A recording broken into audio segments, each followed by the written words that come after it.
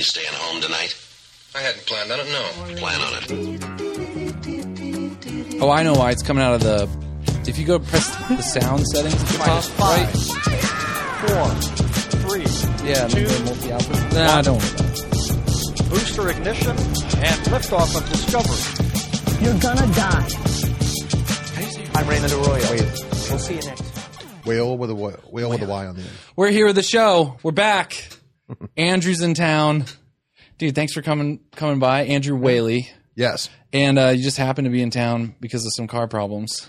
Van problems.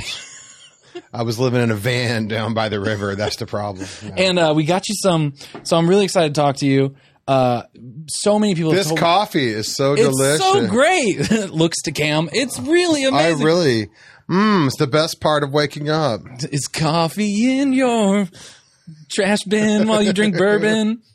So, man, so many people have told me to reach out to you over the last 4 or 5 years. Yeah. And I just put it in that someday, maybe later folder. And what took you so long? I know, dude. And then, some interesting stuff in my life has been going on that made me start reaching out to people and, message you. And you're like, man, I'm probably not going to be in Dallas, like free. Like I'm not going to be free anytime soon. And then just like 2 days ago, okay, so I was car broke down. Yeah, I'm here. So when you texted me, when you've messaged me, I was flying out this Friday from Missouri to go straight to California, and was going to be there for over 6-7 weeks. Yeah, and then I said, yeah, I'll be on the show.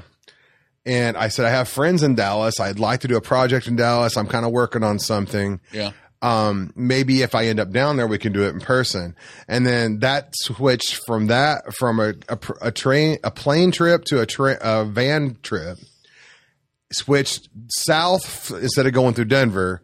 And then we broke down in Dallas. So I think I have you to blame for this entire trip. I think it's me. I think you like the Lord. I was praying hard.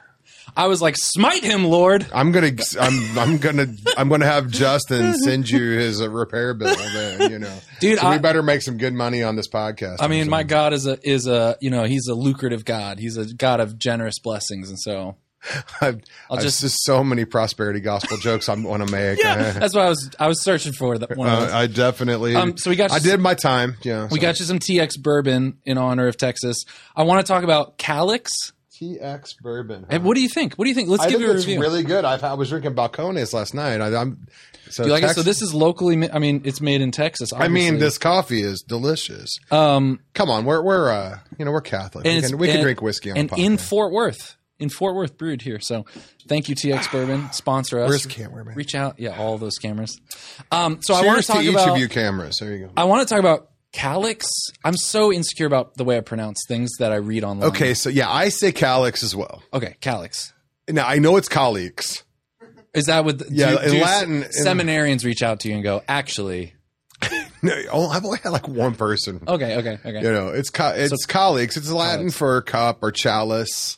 Yeah. Because the whatever my organization is, it's a consulting firm, it's an apostolate, before I talk about that, I want to talk about that, and I think this episode will be about that, about the you describe it as like mission driven coffee shops, right? Like I mean that's part of what we do. That's what we started doing. Okay, so first it's been evolving though. But first though, like you're quick, it doesn't have to be quick, but you're kind of like comic book superhero origin story. Like just in like maybe 6 panes. Okay, so, I was a total geek in high school and just really loved science, and we were on a field trip. Yeah. And the spider bit me, and the next day I could like go up walls and stuff. Wow. And it was pretty. Yeah. Oh wait a minute, that's Spider-Man. And then you could shoot sticky substances out of your body. Well, no, I'm more like the other version where he actually made the web shooters. I'm kind of old school, Which one's canonical? Which one's like the actual? There's a great. I'm not enough of a geek to know that. Yeah. I think the web shooters are canonical. Really, web shooters? Making the web shooters. That's what I think. Yeah, that's what I thought. Yeah. If you're listening, call in angrily if you're a comic book. Well, because nerd. I like that because that makes him a little. I mean, he's got all these cool powers, but that makes him a little Batman. Yeah. I like that too. It puts a little Batman around the edges. Well, and it also is like an Iron Man jumping off point, right? Because like he's smart enough to make some gear Iron Man sees that in him, Right. that connection there. So sidebar, I was seeing a friend, a priest that I'm good friends with, one of my old roommates, and we were in Indiana in a college town, and we're at this coffee house, and there's this kid comes up and he's wearing a shirt that says Roger Stark 2016. Roger Stark. Yeah. I don't get it. Wait, Tony Stark, And Roger. It's Captain America and Iron Man. It's Roger Stark 2016. Oh, okay, I get it. Okay, I get it. And so there's this woman who's dressed really well, and she's like a professor or something, and she looks at the shirt and she's like, "Son, that is ridiculous," or something like. And we thought she was just going to wig out because the current political environment, like somehow that offended her, and she goes, Tony would never be vice president. Yeah, that's true. That's true. She was offended from a comic book, from a Marvel perspective. Yeah. That makes total sense. I mean, yeah, I could see some similarities between Tony and Trump. I mean, you said it public. I mean, that's your stance. I mean, but I'm not gonna. I could see. Yeah, there is some. Making a lot of Iron Man fans really upset. The difference is, I would vote for Tony Stark. We're making a lot of blue Iron Man fans like really pissed off. They're like, do not compare Trump to. Okay, so your actual origin story. Okay, my actual origin story. Yeah. Okay, I'm always interested in number of siblings, family of origin, religious affiliations of parents. Background. Yeah, so this is a weird one. I'm not. I mean, I think maybe not. I mean, not weird for Gen X, but maybe weird for Catholic world. I was raised nominally Catholic, culturally Catholic. Only child. Born back in. Dinosaurs were wearing polyester. I am gold shades.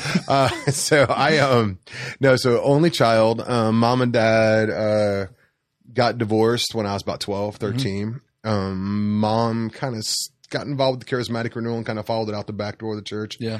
Dad never darkened the door of a church again, except someone's dead or getting married, Yeah. And then I kind of stayed Catholic for a while, and I was involved with Teens Encounter Christ. But then I ended up having this big conversion, and I was a non-denom charismatic for 6 years or so. Okay. And then ended up coming back to the Catholic Church after having kind of tried to start a ministry in a college town and some stuff like that. And I kind of thought I was coming back. I read somewhere that Francis Schaeffer locked himself in a barn and went all the way back to atheism and thought it through. And my stuff had become very jumbled, and I didn't have enough guts to go back to atheism, so I went as far as I thought I could go, which was Catholicism.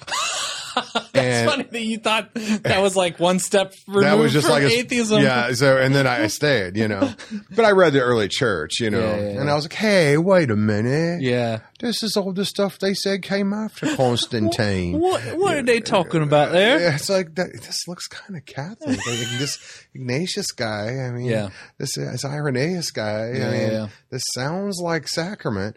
Yeah. So you had your, the current references you're having your like Francis Chan moment. Like it's kind of funny too, because I have two really close friends that went to Francis Chan's church, and then became Roman Catholics. Wait, what? What? And that shout out to Kirby and Wes, and it's interesting to see kind of him having his moment a little bit, because he's not becoming Catholic. I mean, I don't think so. So but was it because of stuff he was starting to get into that they kind of jumped off? No, I think they were way long before that. They were ahead of him. Yeah, way ahead of that. So it's interesting that's happening. But I've just seen a few videos where he's kind of and it's, talking about the Eucharist and the body of Christ and like really dude. I respect that guy. I feel like that guy. If he has like there is no.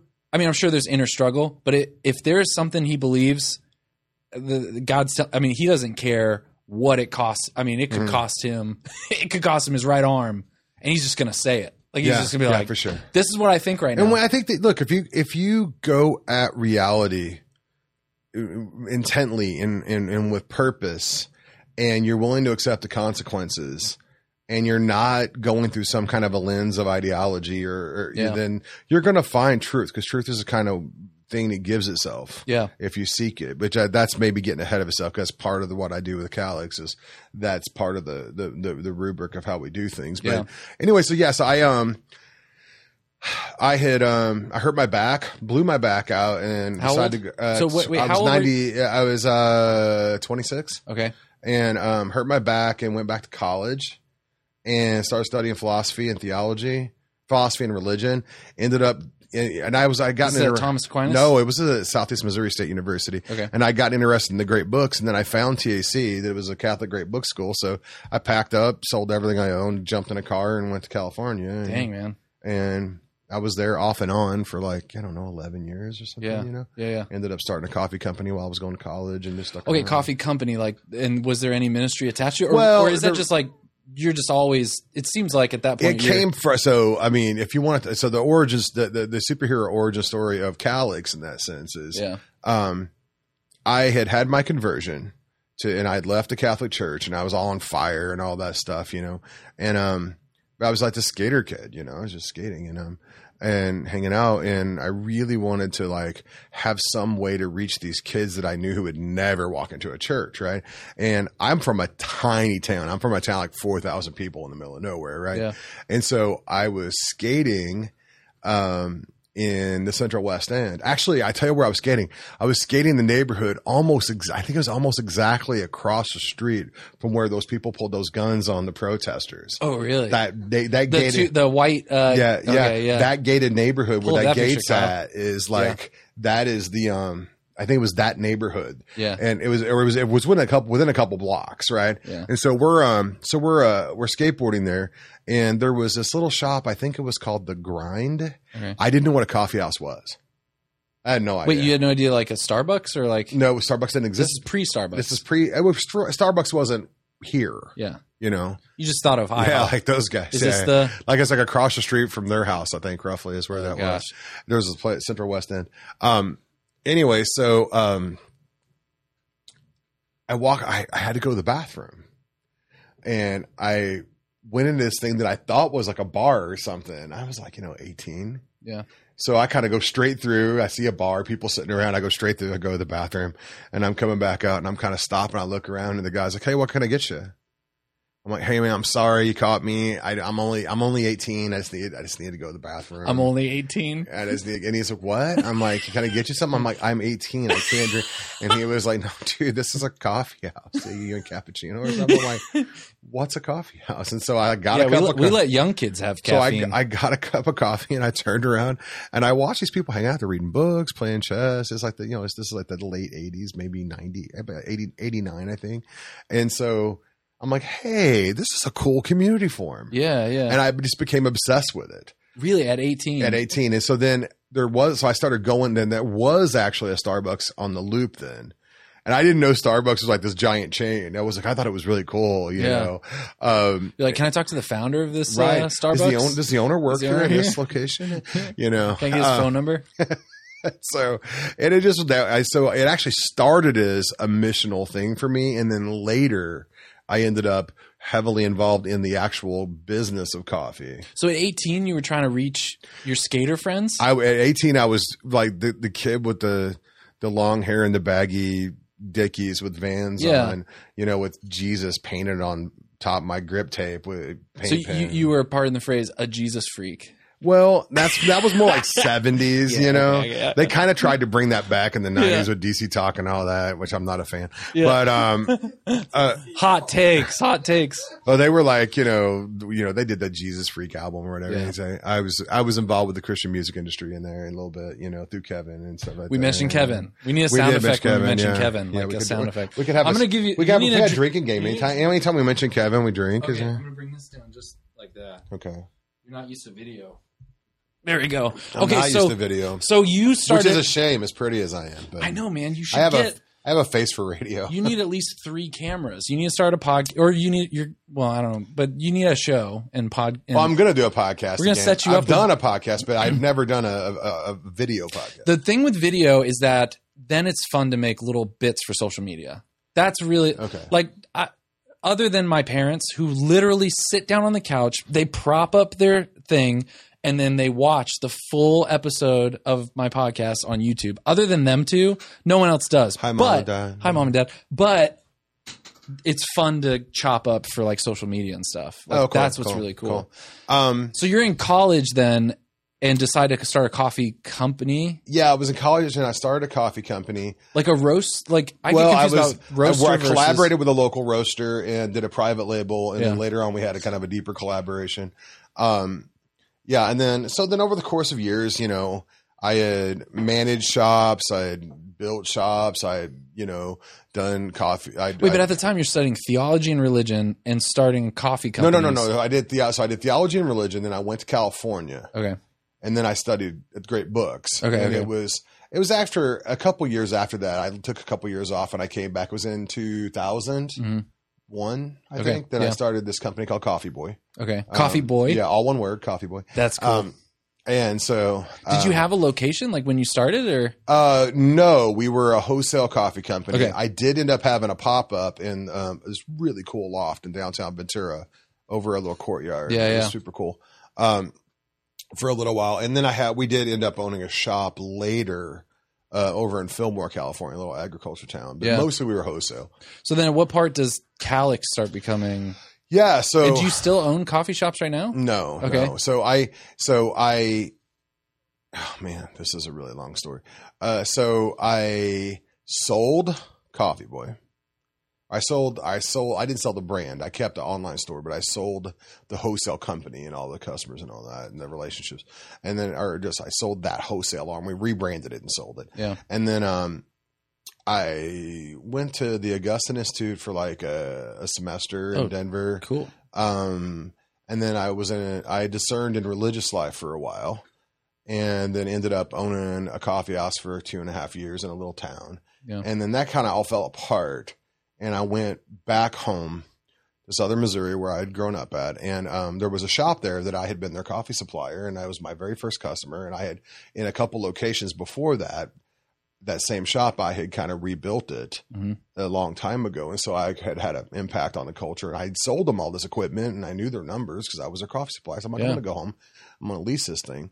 And through a long history of stuff that happened involving a street remodel and the building getting sold and some stuff like that, I shut the shop down and I went to consulting. Yeah. My first gig.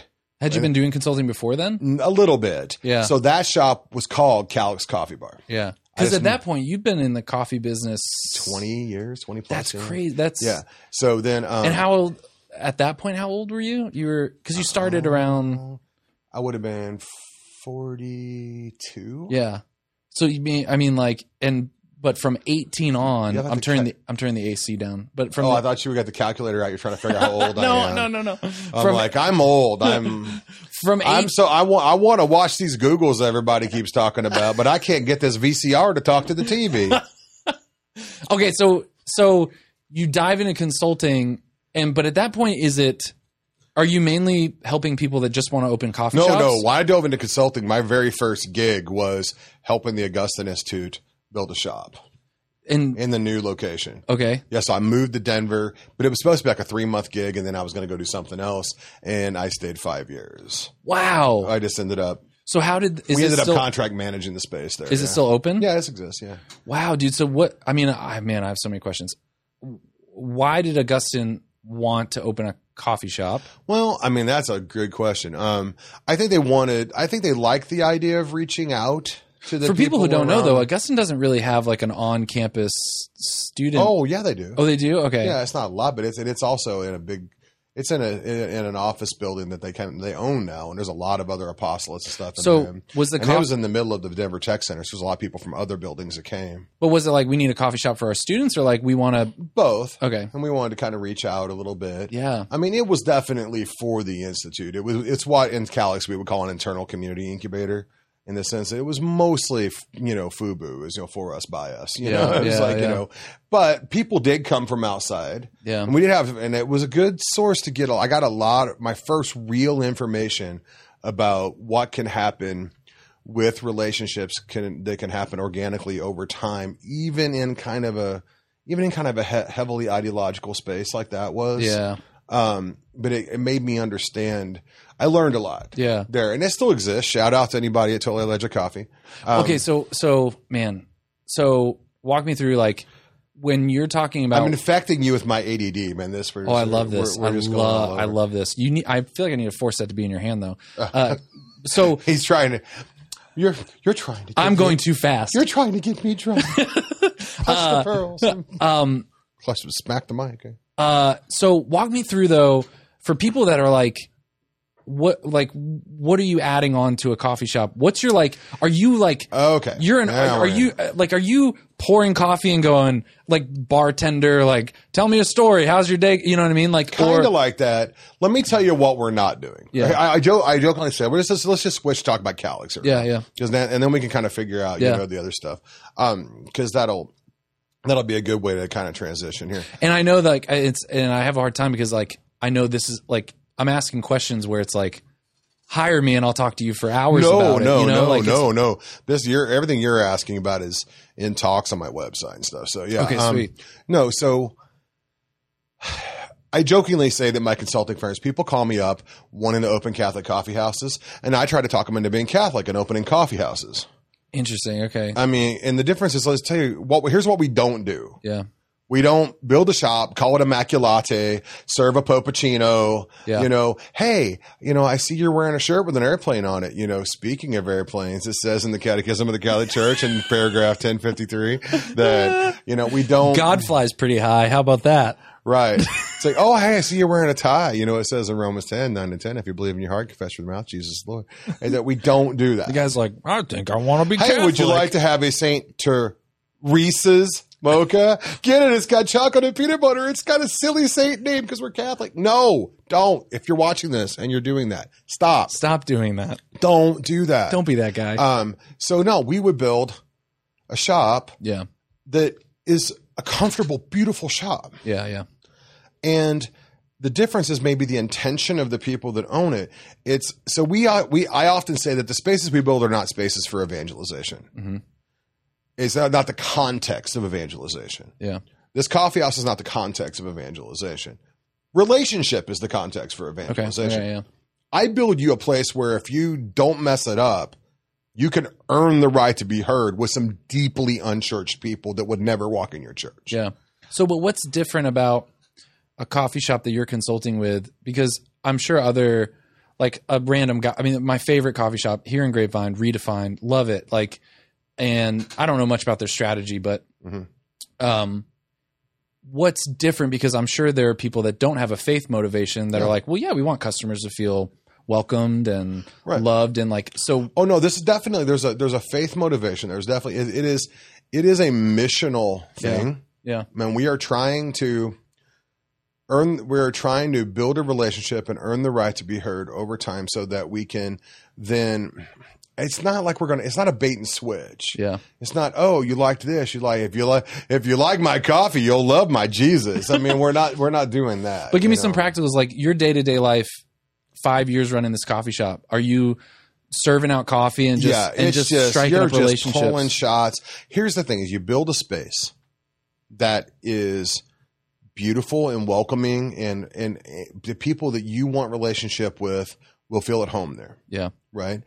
And then you organize and build this place to where there's kind of a showcase or kind of it's anchored in true goods shared between the Catholic vision of reality and the people you're trying to reach. Okay. Give like what's an example? Like what's a lot of them end up coming from around Catholic social doctrine. Mm-hmm. So the way that you source, the way that you're treating the environment, the way the beauty with what you're doing, the way you pay people, the way everything you're doing, the true, the good, and the beautiful, but done in a way that they can understand it. Thomas says that the thing received is received in the mode of the receiver, right? Mm-hmm. And so you have to think about how are they going to accept this? How are they going to receive this? Are they able to understand what I'm doing? Yeah. What you're wanting to do is simple. You're making a place where you can meet people and love them. But you want to love them in a way that they can understand they're being loved. Yeah. So you serve them as deeply as much as you can. So you build a place, and then we should just walk through my principles. Yeah, because I'm fascinated by this idea, and what I'm nervous about is like I walk into Redefined and there's a lot of people that just want to look at their computer and like, don't bother me. There is a problem. That's what I'm nervous about. There is a problem. I might have all these ideas. Like I want to build the community, but in that 30 seconds when we're making the transaction, how do you jump into? Well, that's why you build coffee houses for one thing. Okay. I could build you a stereo store, but you buy a new piece of stereo equipment every 10, 15 years. Yeah. But you buy coffee every day. Yeah. That's why. And also these types of businesses for all of civilization have been the kind of places that very different people spend time together and even get to know each other. And that's normal. That's not weird. Well, it's like the idea of like I don't know if this is totally true, but I have this idea that in the olden days, it was like the tavern where people would go. I mean, it's kind of like Cheers, right? Like this idea of this is the tavern where people go. It's what Ray Oldenburg, sociologist Ray Oldenburg, calls a third place. Okay. Now, Starbucks took that and ran with it and everything, but no, there's your first place is your home, second place is work, third places are places in society where we dwell. Okay. And there's some clear marks to a third place. Yeah. Where it's kind of the great leveler. People are equal. There's just a bunch of different things that make a third place. But so the tavern, the corner pub. But how do you get people? The bistro, the coffee house in Old Vienna, the general store. Yeah. But how do you get people out of, like, you open this place that people love to come to, but how do you get them out of, and without like forcing them to talk to their neighbor, get out of their, I mean, there's business guys showing up that are work from home, like, or it has gotten way more challenging in the last 10 years. Okay. Because people have turned the cafe into an ad hoc co-work space. Yeah. Now, look, work has happened in cafes for 500 years. Mm-hmm. But so there's the four marks. The four main activities of the life of the cafe are the consumption of food and beverage, conversation, reading, and writing. Right? That's what it has always been. Yeah. And so this fits into that. The problem is, and you've always been able to be alone in a crowd in a cafe, but with the introduction of the digital media and the ubiquity of headphones, then it suddenly becomes like you're in this pod. And people will go, oh, he's alone in a crowd. No, actually, he's deeply engaged in community. It's just not you. Yeah, that's true. He's engaged in community someplace else. Well, now, I see you have Cal Newport's book on the wall, Mm-hmm, yeah. I mean, it's huge like, fan. Yeah, look at digital minimalism. I'm sitting there going, LOL, and liking it and saying someone's kid is cute. And there's a guy sitting next to me with a cute kid. Yeah. And I don't even see him. Yeah. Instead of just closing this going, hey, your kid is cute. Where are you guys from? Yeah. I mean, we don't connect in that way anymore. So there's a great example. We built a pop-up as an experiment in this. This is something Catholics would do. This is what I mean by the kind of the confrontation, the collision between the Catholic vision of reality and the current culture, right? We built a pop-up in Minneapolis called Farside Coffee, and we put, inspired by Faraday Cafe, this pop-up, this like an art project that was done in Vancouver, we put a big bunch of the seating area inside of a Faraday cage. Whoa. So your phone's a brick when you sit down. Dude, that's awesome. And there was no to-go cups. The thing that popped to my mind is like no Wi-Fi Tuesdays or something. Yeah, there was no Wi-Fi. Yeah. We put it in a Faraday cage, and there was no to-go cups. Whoa. And so people would walk in, hey, can I get your password? Can I get something to go? We don't have to-go cups. And people literally started a Yelp page about Farside so they could bitch about the fact that we're these ideological hipsters don't have to-go cups. Yeah. They thought it was something that we were doing about the environment. No, we're like, but what Sam, shout out to Sam France, the guy that was behind the bar there. Sam would see someone walk in and they go, hey, can I get a cappuccino to go? We don't have to-go cups. What do you mean? Like, no, we just want you to be here with us and have this now and be. Yeah. And they're like, well, I mean, I'm like, really? You really don't have 5 minutes for a coffee? Yeah. Yeah, I guess I do. Yeah. And they'd sit down and they'd end up staying there for an hour talking. Wow, man. That's risky, man. That's risky, though. Yeah, like, if you do that and someone's... It was a pop-up and we didn't need to make any money. It was like, and what we did was we did this thing. We didn't tell anybody who was doing it. We got some media Minneapolis, some press on Yeah, it. yeah. And they went, surprise, we're the Roman Catholic Church. Wow. That's why we did this. That's dope. Because we're personalists. Yeah, that's dope. Like, so, but that was kind of fun. That's dope, man. Yeah, so I would say, I mean, there's one model. I mean, I'm about to put a bunch of models on my website. One model we're going to put there is the deep analog coffee house. What do you mean by deep analog? I mean, like, deeply analog. I like want to no computers. Yeah, I want to no. I want to do a shop. I want to do that. I want to have this as my home shop. I want to have a shop where there's like an ATM like outside or something, and it's cash only. Mm-hmm. There's no to-go cups. There's almost no signage, just not hand drawn or something like that. No screens allowed in the space, and it's just you come here. Now that sounds crazy, right? Oh my gosh, no screens. It's cash only. No, it's called 1995. Yeah. It was just, I mean, since I have been in the industry, that was a shop. Yeah. The only time you pulled out a credit card, you had to pull this big thing out and Yeah. You know, it was because you didn't have enough money to pay for it or whatever. Yeah. You're buying a big purchase or something. You used to physically take something that was, I think this is one example.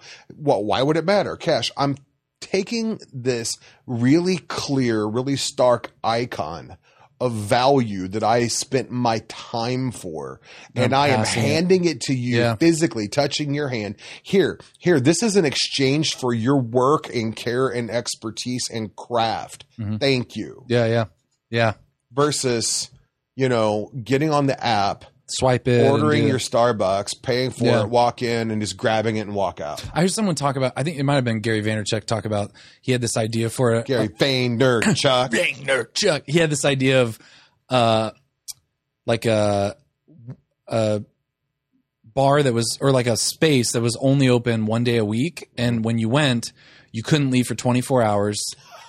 There was no phone, no electronics. You put all that in a bag. Yeah. And you go there and it's kind of like almost like it's like almost like a spa, but it's like a relaxed hangout community. Yeah. No TVs, just like really beautiful, like kind of like we were saying, coffee, drinks, space. You can't leave for 24 hours and it's on a Tuesday.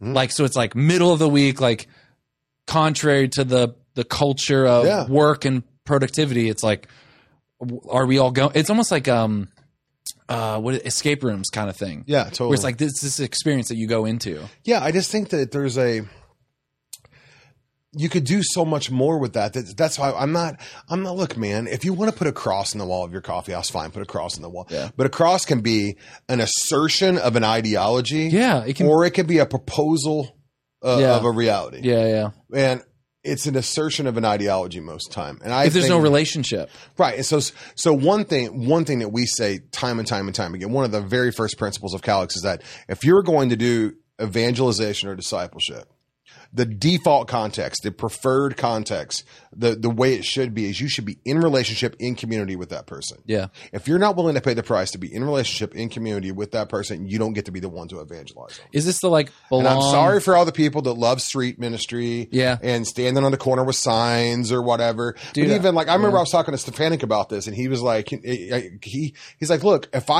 if someone just comes across one of the videos that I throw on YouTube with no precursor, just like they hit it, that's fine. I hope they do. That's not what it's for. Yeah. It's for someone to go, hey, check this out. This guy said it better than ever. And then they talk about it. It's a tool to be used in a relationship, right? I feel that. So you have to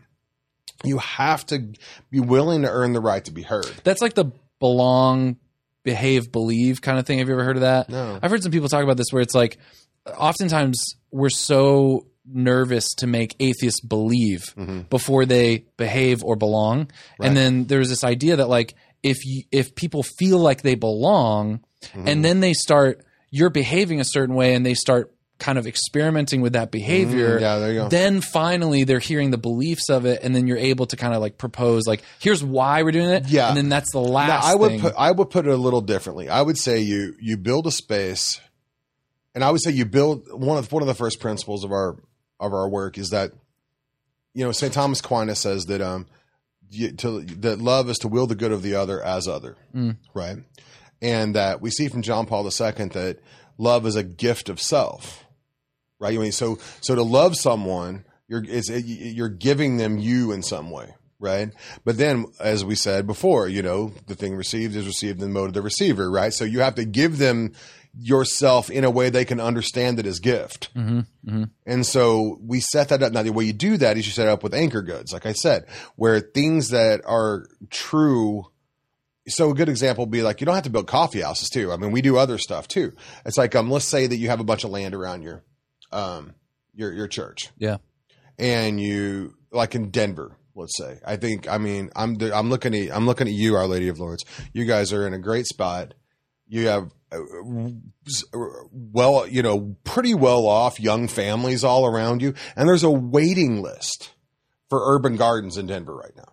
Interesting. Wow. Yeah. That seems so put some raised beds up, fill them with organic potting soil, put a fence around it, and then invite a few people from your church that are the right people, give them slots, and then flyer the neighborhood and go, hey, just come grow some zucchinis. Yeah. Yeah. And then at the end of the year, after they've bumped into a nun or made friends with another young family or something, you have a potluck and you set it up outside. So they don't have to come into a church to do it. You got a big, beautiful Babette's feast table up outside. Everyone cooks something with the food that they grew. You come in, you have a big feast. And then while they're there, that's when you hit them, right? You give them a Scott Hahn book and a rosary. No, you invite them to a showing of a documentary of the life and work of Wendell Berry or something. You keep doubling down on the things that are true goods that you share. Yeah. The cultivation of the soil. Yeah. The cooperation with nature. But the other thing is that it forces people to have to listen first, because all that time of gardening, you're next to someone and you're listening because there's no content you're trying to shove down their throat. I don't know if you're familiar with, like, you probably are, Alpha and Discover Christ. And we did Discover Christ at our parish. And one of the big things that was hard to get Catholics out of was like, hey, there's no teaching. Your one job as a host of a table is to host guests and be as hospitable as possible and try to get them to talk. And if they say, I don't believe in any of this crap, you say, tell me more about why you don't believe it. Right. Because tell me about this God you don't believe in. You're a Sherry Waddell. Oh, I'm friends with Sherry. Oh, dude, you're the Shout out to Sherry. She's amazing. Yeah. So I mean, like that, I'm right there with you. But okay, so is this just like, I mean, how do you turn it from not just an art project into like, I mean, a profit, or is this a nonprofit? They're usually nonprofits. Yeah. Okay. So it's a nonprofit, and then you're really like, so you, for those 5 years, you're pouring coffee and you're trying to somehow bridge that gap. Let me give you a very real example. This guy that worked in the building at the Augustine Institute worked for some like tech firm or something that had an office nearby or in the building, right? This guy came in every day, right? And he would come in on the phone and be like, yeah, I told him, no, if they're not going to do 17, we can't sell. And then, hey, can I get a caramel macchiato? Yeah. And then he'd order off the Starbucks menu, throw his card at you. And the girls who worked there were just like, God, that guy's the worst. And I would just get furious. I went on my own podcast sometimes, and I'm like, I am not caffeine dispensary unit X49-376. Okay, I'm not a robot here for your caffeine needs. I'm a human being. I would just get so frustrated. And I'm like, okay, now here's what we want to do with this guy. You want to treat him, you just be a person. Treat him as a person, even if he doesn't want to treat himself as a person. And so we just started kind of like taking it serious. And I started talking to them about how to engage him, how to do this stuff. And slowly over time, he started like. What type of tips? What were you telling them to do? Like. It had a lot to do with the Benedictine charism of hospitality and treating each stranger as if they're Christ, and loving them and serving them in the way that they will let you. I mean, think about it. You're in a Benedictine monastery back in the day. A stranger comes to the door, rings the bell, the porter lets him in. The first thing you do, and he might be a dirty beggar or something, right? The first thing you do is you take him to the abbot, and the abbot prostrates himself in front of the stranger. He treats the stranger the way we treat the Eucharist when it's in the monstrance. Yeah. So you had a lot of baristas on the floor. Yeah, exactly. Yeah. Well, cleaning. Yeah. We were spick and span. Yeah. No. So I said, love him as if he's Christ, and let that change you. Yeah. And if you do your work, it'll change him. So he started like coming in, like he would be coming in, talking on the phone. hey, hold on a second. Yeah, can I get caramel macchiato? Right? Yeah, and that was like a difference. That was a and change. then I'm like, okay, Yeah. And then he came in. Then he'd walk around. He would walk around outside, then shut the phone off, come in, and can I get caramel? What do you guys call it here? You don't have a caramel latte. Yeah, like he actually looked at my menu for the first time, dude. So it's going, and then one day he started just shutting the phone off, coming in. One day he comes in and he looks at me and goes, "How are you doing today?" Shoot, dude. Angels sang. Gosh, man. That's 2 years. Dang, dude. Now here's where it gets amazing. He comes in one day, no phone, nothing, head down. And I'm like, hey, what's going on, man? How you doing? Oh, my mom's really sick, and she's in the hospital, and we were there up late last night, and I said, this is the moment, right? I said, what's her name? It's like Helen, I think it was. And he says, I said, we'll pray for her. Thanks, man. I gave him his caramel latte. I knew his drink. Gave him the caramel latte, extra hot. Here you go. Hey, it's on the house today, man. Have a good day. Thanks, man. So then I kicked that up to Father Riley. Said, hey, prayer chain, can we pray for this woman? His name's Helen. Her son works in the building. Okay. This goes back to Sherry Waddell. Never take a label in place of a story. I was just talking to my wife about that. What we didn't know, he'd never mentioned, this guy was a fallen away Catholic and had not been to mass in over 20 years. Dang. He was walking by to go to the garage or something, heard our mass starting downstairs in the chapel, decided to go to mass. Wait. So you had mass below the garage? We had a mass in a basement chapel at the institute. But like below the coffee shop, or? This is in a whole big, gotcha. Coffee house was in an institute. Big building. Okay, right? Gotcha. And the building had a chapel. Dang. And so it was on the same floor, I think, as his office. And he probably walked by it a million times. Yeah. He decided to go to mass. He walks in. Father Riley's in the back. And they always says the Angelus before he comes in. He goes, today's mass is being said for a woman named Helen. Her son works in the building. She's in the hospital. Please pray for her. The angel of the Lord declared it unto Mary, and she conceived by the Holy Spirit. The day that he decided. He walked in. So he walks in to mass for the first time in 20 years, and they're offering the mass for his mother, and they don't know him. Dang, dude. So we hear about, he tells one of the girls about this. He comes in like that next week, goes, hey, here's where we live in the metro area. What's a good parish we could go to? I want to take my family to church this weekend. Dang, dude. So the Holy Spirit knew how to use that when the time was right. Mm-hmm. We had to earn the right to be heard for 2 years of not being offended, not reacting, and doing the slow work of just loving someone. Yeah. Right? Yeah. But most people don't have that kind of patience. Well, it's almost like you have to find missionaries to be baristas. No, and that's the model. That's the model we're working on. Dang. We're working on actual missionaries that will actually raise funds and be baristas and work, and also be taking a curriculum of and submitting to some mentoring at the same time. Dang. Like being formed and yeah. So it's almost like Cove Crest, but we're a coffee shop and we don't do games. I don't know what Cove Crest is, like a Life Teen summer camp. Oh yeah. But they have a lot of missionaries, like college age missionaries that just decide to go. And so basically but here's the process. You take that Benedict. So here's the thing that you're talking about, the behave belong thing. Here's where we get into that. So you earn the right to be heard. You connect with shared goods that are increasing discovery of shared goods in the space. Because let's say, I don't know, a guy walks in with a beard and a dress, right? And if you're a good ideological Catholic guy, you're just dying to talk to him about his nature. Mm-hmm. But he doesn't think you care about him, and he doesn't think you care about nature. Yeah. So you spend the first year through solar panels and the way you compost and the way you recycle and the way you source your coffee and what you do with your grounds and all that. And over the course of a year, he figures out you actually care about nature. Yeah.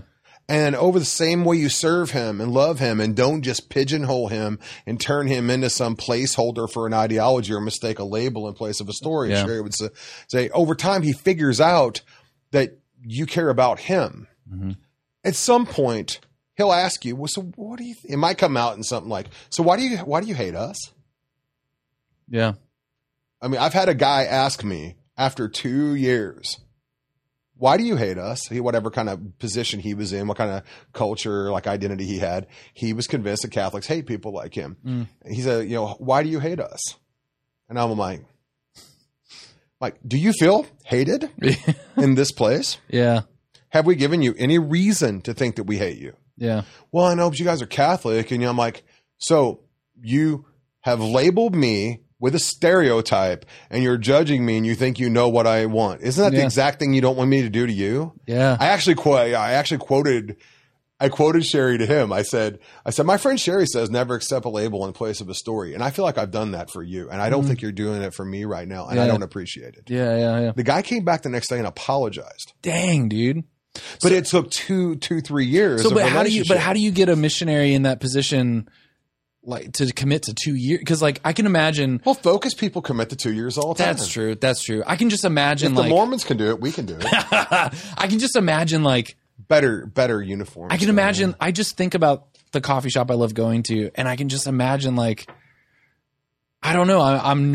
It's like that because I haven't experienced it myself. It's like, man, would I go 2 weeks without ever being able to, like, break through and have an experience that's more than just someone coming in and going, "Thanks for the coffee."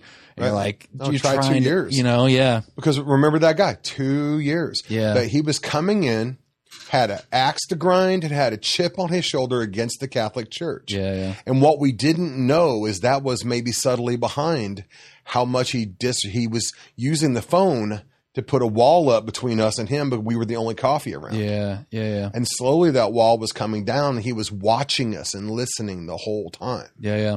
So the model is, I mean, you said you were talking about a lot of models, but normally this is like a nonprofit. Yeah, there's a lot of different models you can do this. Yeah. I mean, we like to build outward-facing coffee houses. What does that mean? Outward, where it's for the unchurched or dechurched. Yeah. But you can do this as more of like to speak Sherry's language, you can start anywhere on those 5 thresholds. I'm real good with like -2 to 3, you know? Yeah. Wait, but nonprofit would be outward facing or not? Yeah, they're all nonprofit for the most part. Oh, but you were saying the difference between outward facing means who are you building it for? Yeah. Who do you want to feel comfortable and to be at home in this place? But this is something personally, when I think about this idea, is I struggle between the nonprofit for-profit model. Because like there's pros and cons to both, Yeah, the problem is that I tried a long time. I tried for a really long time. That's why I haven't got as far as I would like to have in this point. Because politically and kind of philosophically, I love entrepreneurship. I grew up behind the counter in my dad's small business. I love the kingly virtues of self-determination and business ownership and all that. I was really hoping that this could just be the way that the entrepreneur carries himself as he builds small business community. The problem is it just takes so much money and time. You have so much mental effort invested in trying to get butts in the seat. And honestly, if you're going to make a coffee house that's really profitable, you've just got a really fast-moving line of a lot of people, and you're just cranking drinks out and getting them out the door. Well, but what about the co-work space? What about the idea of the co-work space is something we're working on. Well, and there's also I'm not super familiar with this, but I've seen a few as I've started just recently doing research of this idea of like a neighborhood co-op. Yeah. So I think I might have told you about, and I'm trying to get in touch with you guys. Life in Deep Ellum. I was there yesterday. Oh, that's right. You were okay. So like. That is a nonprofit model, but then you have something else it's a community center. Yeah. They have a gallery. They have a venue space. Yeah, but that's a nonprofit. That's a church. True, that's a nonprofit. But there's another one called Communion in Dallas, I think. Communion something. And they label themselves as a neighborhood co-op. So they're a co-work space, but I like to think of it as like Starbucks and WeWork is like a national, and then you have the local coffee shop where like – here's the owner. There's one place. I mean, people are certainly doing this. So the co-op idea, what this communion, the little research I did. We're working on this in Minneapolis right now. So it's like part coffee shop, part event space, part co-work space, and then they might do events like we're going to bring in local people to talk about business or talk about things that are going to help you as a build community. But then they also do family meals. Like we want to have family meals together. Totally could work, but look, I mean. I'm just saying with if your goal is to make a bunch of money and keep as much as you can possibly make, then make it for profit. Yeah. If your goal is to have stability and predictability, then make it a nonprofit, get some support from outside. Then you could use some volunteer help and some stuff, and you can focus on your mission and not on trying to do anything you can to keep the doors open. Yeah, yeah. And I mean, I am a person who has worked 90-hour weeks, paid my staff, kept the lights on, ordered more coffee, and then on a certain week had to park my car 6 blocks away in the morning at 5 o'clock when I open, because they might be looking for my car because there was nothing left over to pay me. Yeah. And every small business owner has had those experiences. Yeah. It's kind of hard to be present to the annoying materialist guy that's always yelling about atheism stuff or whatever, and to love him as Christ when you're trying to make it profitable. Am I stuck here if they took my car? Yeah. I mean, business is hard. Yeah. And I'm not saying don't do business. Do business. I love business. Mm-hmm. Start small businesses. Yeah. Do it. But it's in my experience, I've had 2 shops that I've tried to build as a for-profit shop to serve this end. Mm-hmm. And we had some fruit with them. Mm-hmm. Each of them, I can think of someone who has come into the faith that was, I mean, at least one of them's like I would say he's probably a saint today. Mm. But we could have done so much more if I wasn't killing myself to keep the doors open. Have you heard of Casey Neistat? Yeah. And he has the 368. Yeah. So that model, isn't it like they say we never charge people to show up. What we do is we seek out sponsorships and partnerships. Do you want another little? Oh yeah, I'll take a little splash. Their whole thing is. That's cool. I like you. We're that's good father. That's a healthy, it's a generous, right there. generous God. But like, that's so good. It's such good coffee. That's an interesting model because it's like we're not charging the patrons or the people that are coming. We're working with people that want to be a part of that. I am completely open to any and all possible models. Yeah. We are looking at doing a possible Montessori school. Dude, my wife, we're all deep into Montessori. Okay, so Montessori, Maria would have them start they work on farms and run farms, and applying their knowledge. That's what high school was for her. Yeah. But a lot of Montessori schools now use small business instead of a farm, and the one they always use is coffee houses. There's one in Denver, the Montessori Coffee House. So I want to collaborate with a Catholic Montessori school and build them a coffee house that is also mission driving too. My wife would be screaming. That's an amazing idea. Yeah. My wife is all about like our kids need to have that experience, have that place where they can learn to be an adult. So let's talk about your believe, belong, behave thing. Not mine, just one I've heard. I'm not sure I'm fully sold on it. But. Right. No, here's the method that I think about. So once you've built a place, you've established a connection. At the beginning of turning up the AC now. Oh, that's fine. I was turning down the AC. Now I'm turning it up. He's on his phone, dude. I'm like, no, I love you. I'm not on my phone. Yeah, no, you're done. I'm done. You put your headphones on. Do we have a Faraday cage? I'm sorry. If this was a cartoon, then like the Roadrunner would drop the Faraday cage and be like, No, so you've earned this right. You begin earning the right to be heard through shared goods and all that. Now, here's the key. Here's where the denouement comes. Here's where you turn this and it becomes more than just an exchange. Because what you want to do is you want an exchange to turn into kind of a conversation to turn into a dialogue, and a dialogue to turn into a real encounter. Right. That's the kind of the process. Right. So here's what you do. Here's the real story. So you got this person, they're coming in and you're getting a few minutes with them 5 days a week. Right. And they're watching how you live, how you work, how you do. Are you working beautifully and mindfully? How are you sourcing? Do your employees seem happy? How are you paying people? Are they paying well? Do they have insurance? So are you just throwing your trash in the street? I mean, you do all that. Right. Then here's what you do. So here's the core method underneath this, and that is to live with an awakened desire. So have you read Disarming Beauty by Father Julian Caron? No, but I'll raise you a The Evidential Power to Beauty by Thomas Dubay? No, but I'll read it. Is that okay? That sounds So. Father Julian Coron is the priest that replaced Monsignor Giussani as the head of CL. Why do I know? Oh, okay. Communion Liberation. Okay. So he wrote a book called Disarming Beauty a couple years ago, and in chapter 1, second half of chapter 1, he lays kind of this concept out. And I'll just make it really brief and just kind of summarize it, right? Okay, so there's someone who has insufficient or incomplete answers. They're wrong. Mm-hmm. He's a materialist. He thinks that there's nothing but atoms in the space in between them. Yeah. That's it. Yeah. Right? But there's more than that. Mm-hmm. We know that. So we as Catholics, we look at that and we go, he needs information. Mm. Usually in the form of catechesis or apologetics. And do you feel like that's a result of the Enlightenment and this kind of like very scholastic, like there was a time in the church where we needed a rigorous scholasticism, but then like we've lost, like you're saying, the beauty, the personalism. I don't know. Maybe there was a time when that, I don't know.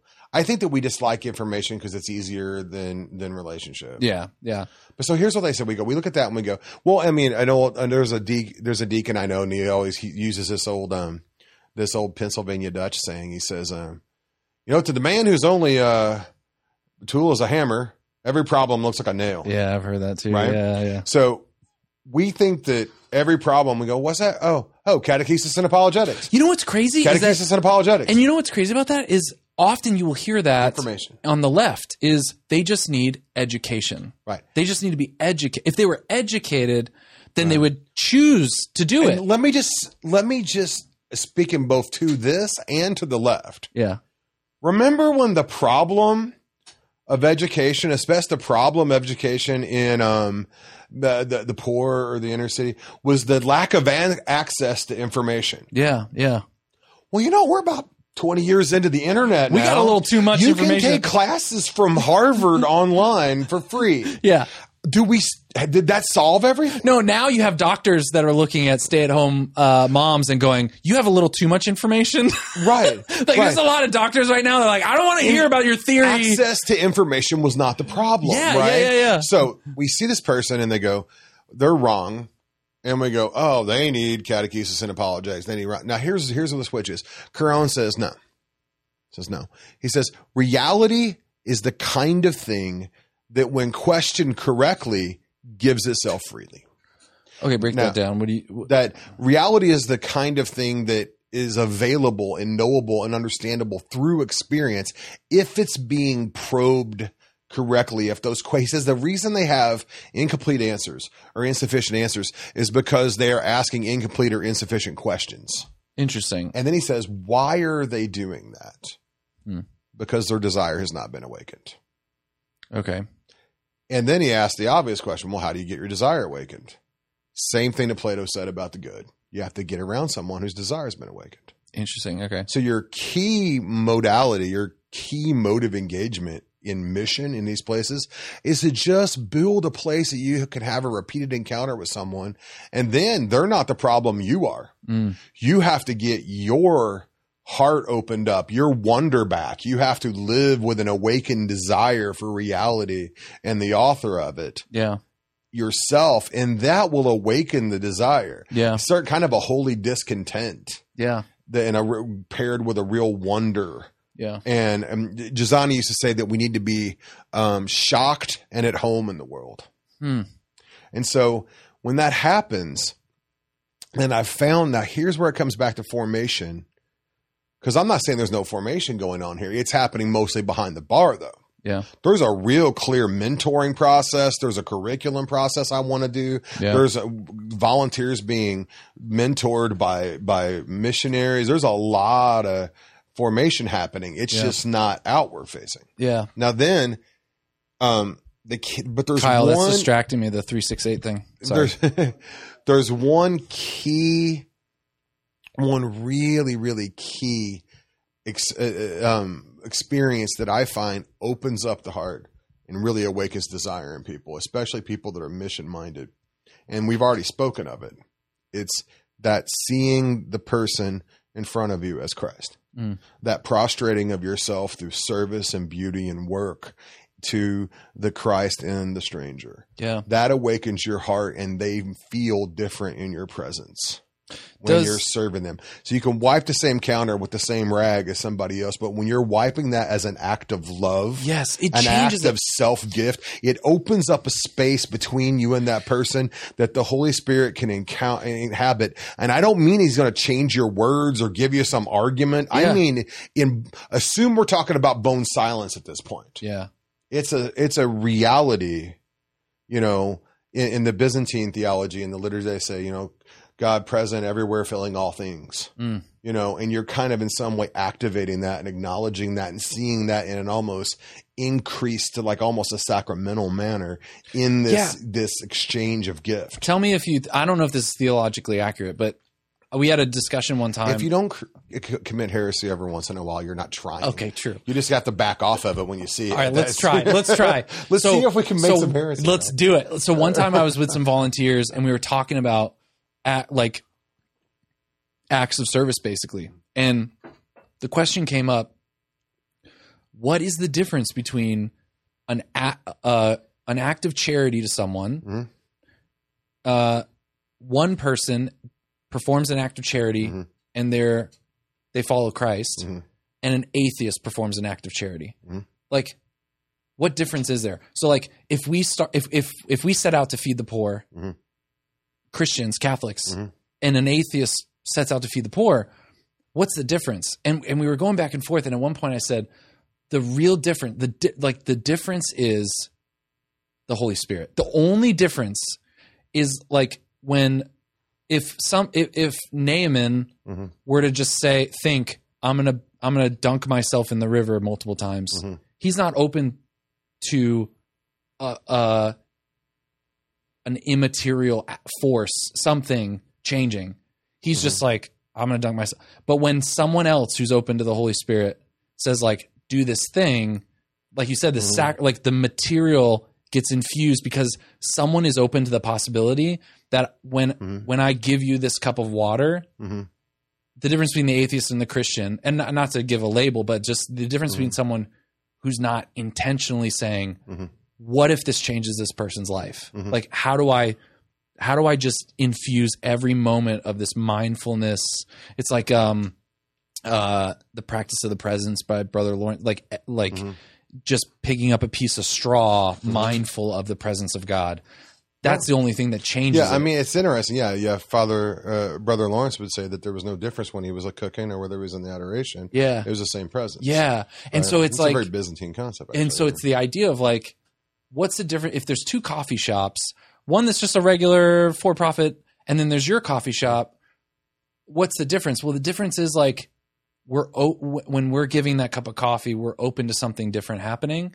But the other question I had for you is, there's got to be people that maybe never even like that is off-putting to them.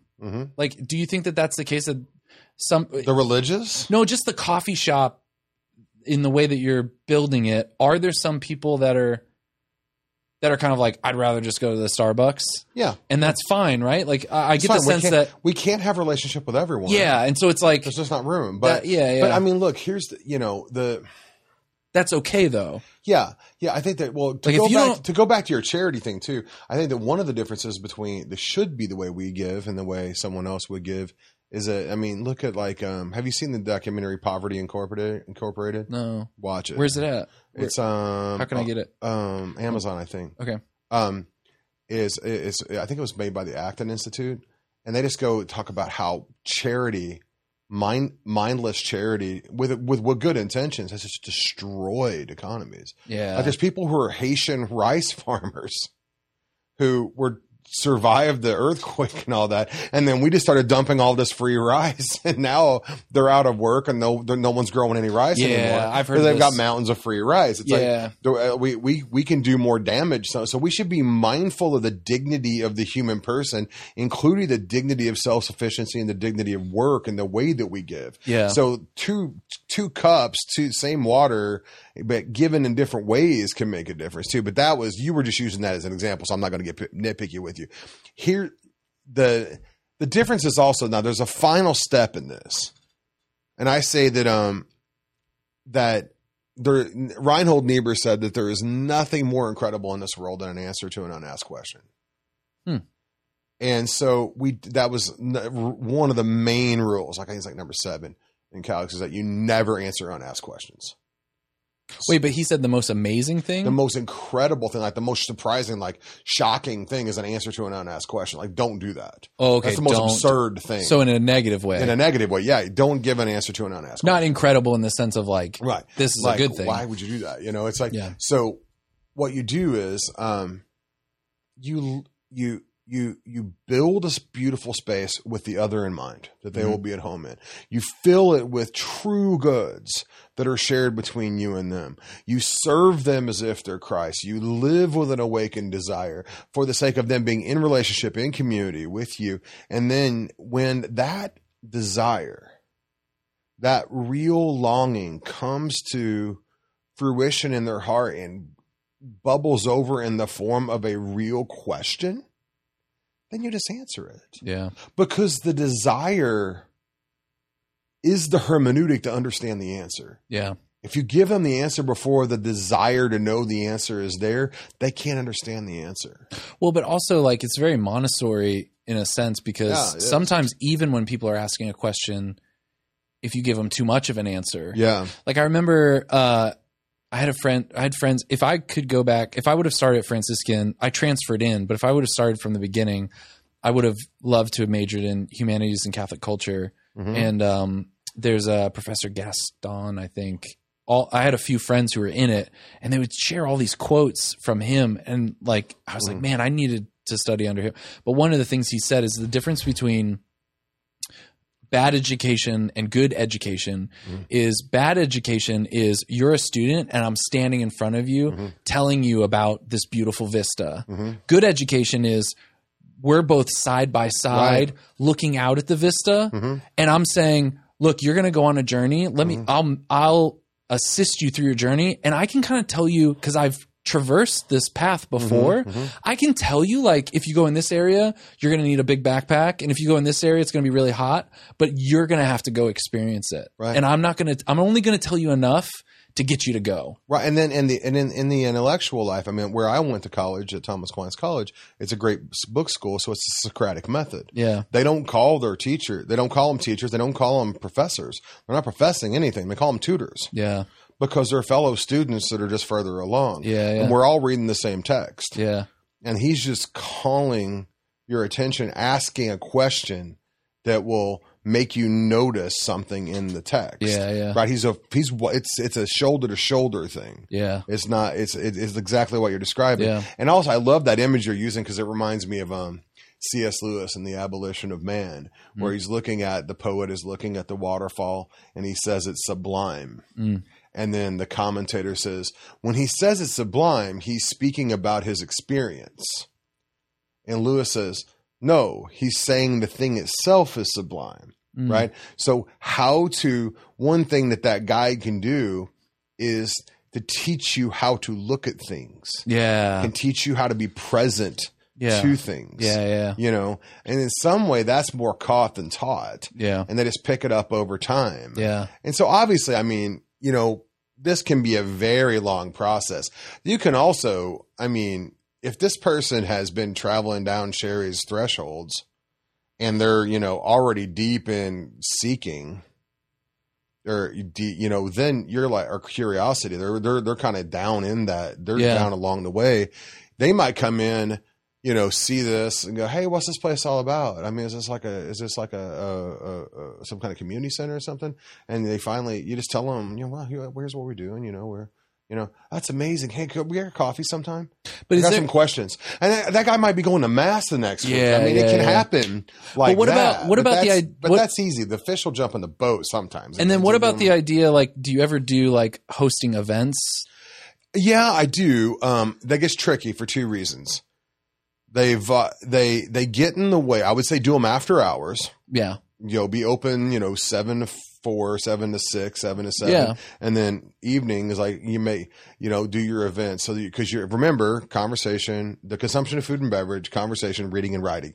Anything that blocks or gets in the way of those four things has to be rare and very well forecast, because there's nothing worse than showing up at a coffee house with your textbooks, ready to get a big cappuccino and hang out and study for your test. And there's a show. Some kid with a guitar is doing Bob Marley covers or something. That's why I'm imagining like there's a certain part of the week where it's blocked off where it's normally closed. But then every now and then you're like, hey, this guy's going to come in and talk about starting as a freelancer. Hey, this guy's going to come in and talk about faith conversations. That I'm largely okay with. Now, here's the problem is that if you start doing this is the hardest thing to talk to Catholics about. If you are going, you're doing everything right, and you're slow and letting these, but basically, I guess what we would say is that the relationship that kind of encompasses evangelization and discipleship is an outgrowth of normal human relationship. Yeah, yeah. And if you start introducing this stuff before, like if you just meet a friend, if two people are friends, and neither of them has an agenda, and they're talking, and then that person starts asking questions or pushing an agenda, whether it's like trying to get them into Amway or asking them too personal questions or whatever, it's going to throw that relationship off. Yeah. And if you got a group of people that are slowly, organically moving towards a relationship with you, and all of a sudden you bring in this very ideological talk that is really geared towards Catholics. Yeah. That's just going to cut a bunch of ties. You know what I would love though is like once a month there's an event. Sometimes it's, here's a talk on freelancing. Sometimes it's a hosting of a dialogue. Because I really feel like, there's some show, I forget the name of it, where they have a left-leaning and a right-leaning person, but they're really close friends. Yeah. And so they just talk through stuff. And I've been wanting to do something where like, let's get an atheist and a Jew, like let's try to find people that are friends from crazy and just host like a night of dialogue. Yeah, I'm fine with that. You put a panel up there, 3 different positions, and you talk about a conversation. Because Discover Christ really was like short talk presenting a really basic theme of Christianity. One of them is just like, what's the meaning of life? Is there meaning or not? Mm-hmm. And then now let's talk for an hour and a half at our tables. Like, tell me what you think. Mm-hmm. And like that type of stuff, I'm really fascinated with that kind of model. I think the best model I've seen for that is to do it after hours and let it be sponsored. Let it be known that you sometimes let your place out as a venue space. Yeah. And you let someone else sponsor it so you can remain a little unconnected there. So that, 'cause like local coffee shops. So if someone says something kind of offensive or something that comes off as offensive to someone because they're not ready to hear the answer to that question, then you're not kind of being held responsible for that. Or connected with it. They still feel comfortable to come to you and gripe about what that guy said. Yeah. That's true. You might agree with that guy, but you want to be the one that he comes and gripes to about. Yeah. Right. So I just think it's just regardless of whether it's a coffee house or an urban garden or a CrossFit gym or whatever you build, that's a repeated engagement. Yeah. Let's just say that it's just a friendship you're developing. If you're in a friendship and you're just constantly pushing a religious agenda or you're constantly pushing any agenda, it's not going to develop. The friendship's not going to develop organically. You're not going to get as close as you would be. Yeah. And the person is usually going to get less likely to want to hear about that. It's like I saw a meme one time that this is so mean. It was like I saw a meme one time. He's like, hey, there was a cockroach in my bathroom and I tried to spray it with Axe body spray. Now his name's Chet and he won't shut up about CrossFit. I've seen a lot of those. Those types of memes. Yeah. It's like it's like you end up being like a vegan or something. Yeah. Where it's like you're just like this militant, and that doesn't work. Yeah. My favorite example and like what I strive to do is I heard a story once. I think it was Annie Hickman talked about how he would just host people at his house and he wasn't pushing his religion and he would host them and befriend. Like he just literally like not to for any just. I want to be your friend. Like, come over my house. Like, and it got to the point where eventually someone said, hey man, aren't you supposed to tell us about Jesus or something? Like, when are you going to tell us about Jesus? Right. And dude, that story stuck in my heart. And I'm not saying you can't be you. Yeah. Normal people have religious ties. Yeah. Or something. And they knew that he was he didn't hide that he was traveling around speaking about Jesus. He just didn't push it on him. And so at a certain point they were like, hey man, aren't you supposed to give us the are you ready to accept the Book of Mormon kind of thing? That really just challenged me to go, I should have relationships where they ask me. Right. Instead of me going, hey man, do you have 2 minutes for us to, you have some time to talk about your Lord and Savior? It's like if you're living in a way that they're like, man, and it's not that wow, that guy seems like he's got it all together. I want to have it all together. It might be, I'll tell you a great example. This is, I was involved with Communion and Liberation in Denver, and a tragedy happened. And this woman's teenage son was killed in a car wreck. And I didn't really even know these people that well. They were in a different school community than me, and I kind of knew of them. And I had conversations with the father a couple of times, and a really nice guy. I liked him, would have been glad to get to know him more. Just didn't know him that well. So I go to the funeral, and I come in, and it's kind of crowded, and I don't really know him that well. So I just kind of stand in the back, right? So I'm kind of back in the narthex, standing, watching the mass. And came this moment, they're talking about him, and man, it just got me, and it hit me. And I started breaking down a little bit, and I was crying, and I felt these two hands come up behind me and start rubbing my shoulders and kind of comforting me. Right. And I looked, and it was the boy's mom. She was on her way to the bathroom, saw me crying, and in the middle of her son's funeral, this guy that she knew of but didn't know, she had the level of hope in that tragedy and that love of the other to come over and physically touch me with intimacy and comfort me and give me a little shoulder scrunchies. Yeah. And I was like, that was a huge witness to me. Yeah. Right. And so did she give me any information? Did she demand anything of me? Yeah. Did she show me that she was somehow above all this? No, her face was stained with tears too. Yeah.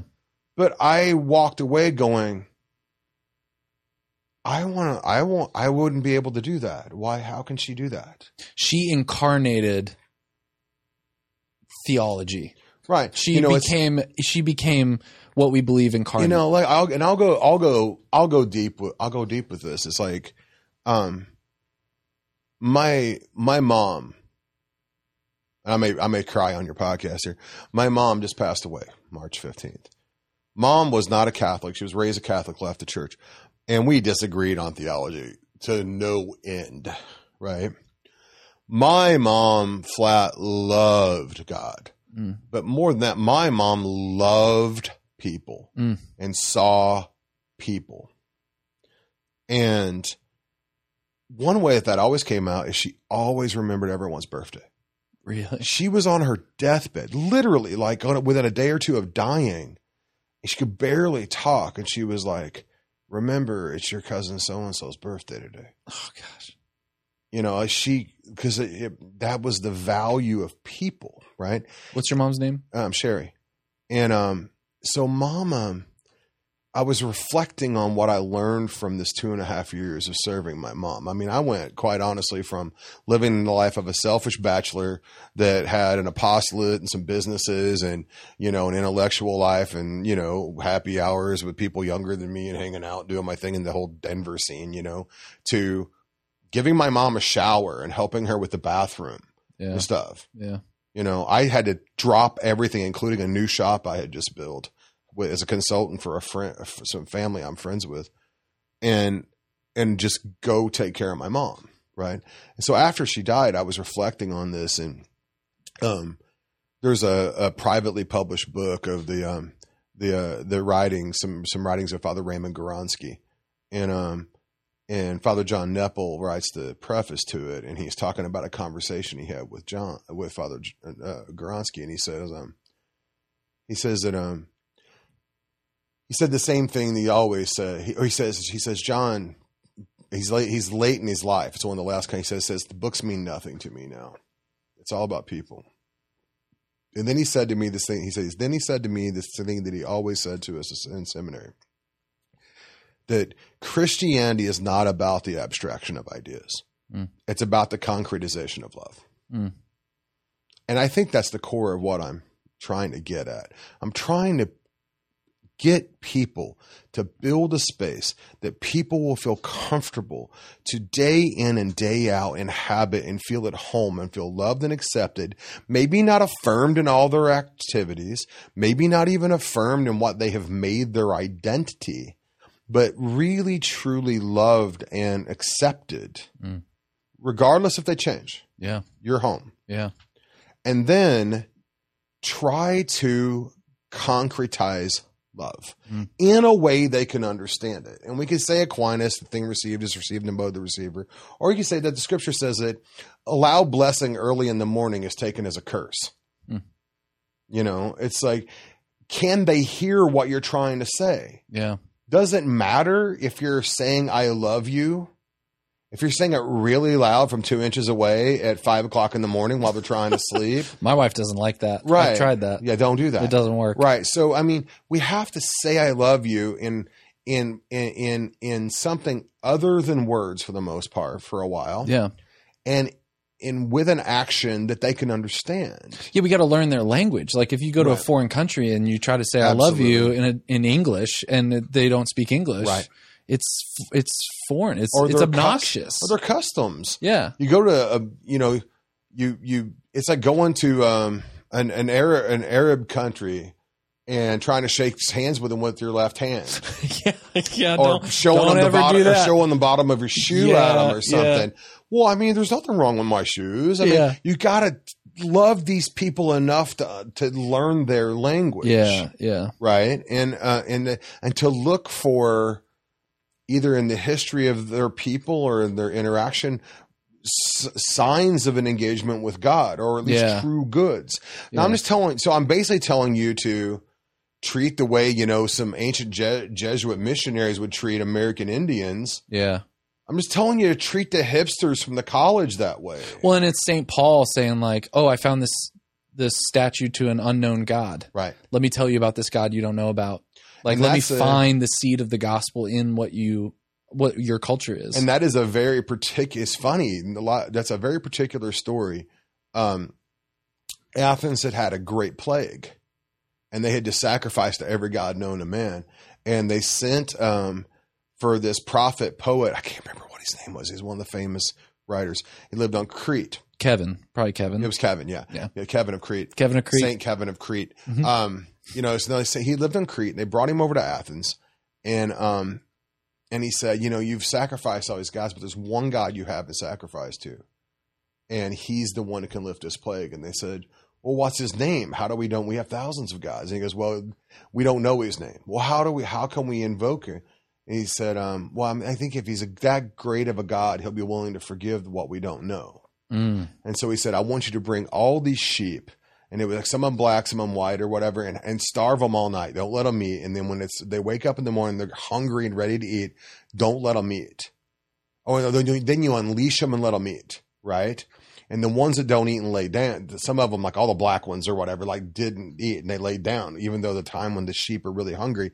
And he had them build an altar on the spot of every one of those. And they sacrificed those sheep to this great God that they didn't know his name, and the plague lifted from Athens. Wow. And over years, some of the one of these altars was left and they didn't know his name. So they inscribed it to an unknown God. Wow. And St. Paul sees that. Now, St. Paul, remember, I think it's Luke, his physician, is from Crete. Yeah. This is a famous poet from Crete, and he's a Greek-speaking person who clearly has a classical education. He knew this story. Yeah. He knew that this was an actual engagement between the real triune God and the people of Athens in their history.